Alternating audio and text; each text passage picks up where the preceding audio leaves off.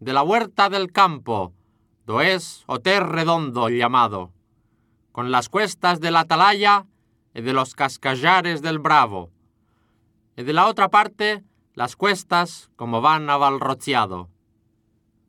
Muy bien lo reçibe Miro el perlado, y tomó el previlejo del rey y cavalgó muy privado.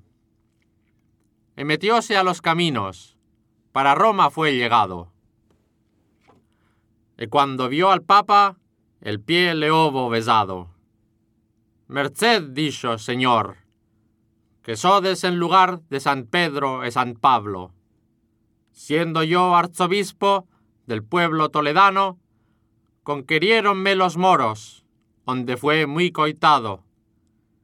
Víneme para el rey don Sancho Avarca, fillo del conde don Sancho, como hombre de buena ventura, que en buen punto fue nado. En el val de Palencia abrióse un soterraño, y afondóse la mula, y él fincó en sano. A Sant Antolín mártir fallaron y soterrado. Apriesa lo compró luego el rey de un conde lozano. Cuando yo perdí a Toledo, a mí lo hubo dado el rey. Haevos aquí su privilegio, como lo trayo otorgado.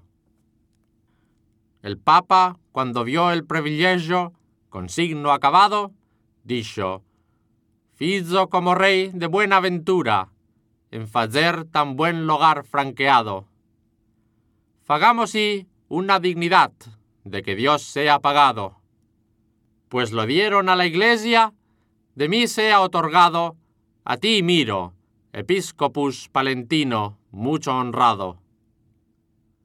Cuando estos privilegios el obispo del papa hubo tomado, a jornadas contadas a España fue tornado. Sópolo el rey don Sancho Avarca, recibiólo muy de grado. Entrante Oter Redondo, tomólo el rey por la mano. Fasta Sant Antolín non quiso deixallo.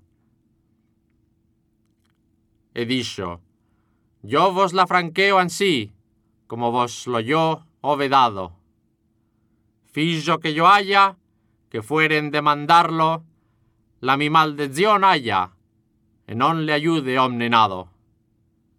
El que lo ayudare, sea traidor probado, e de parte de la iglesia, maldito sea e descomulgado. E do el poder a la iglesia, con mi sello colgado.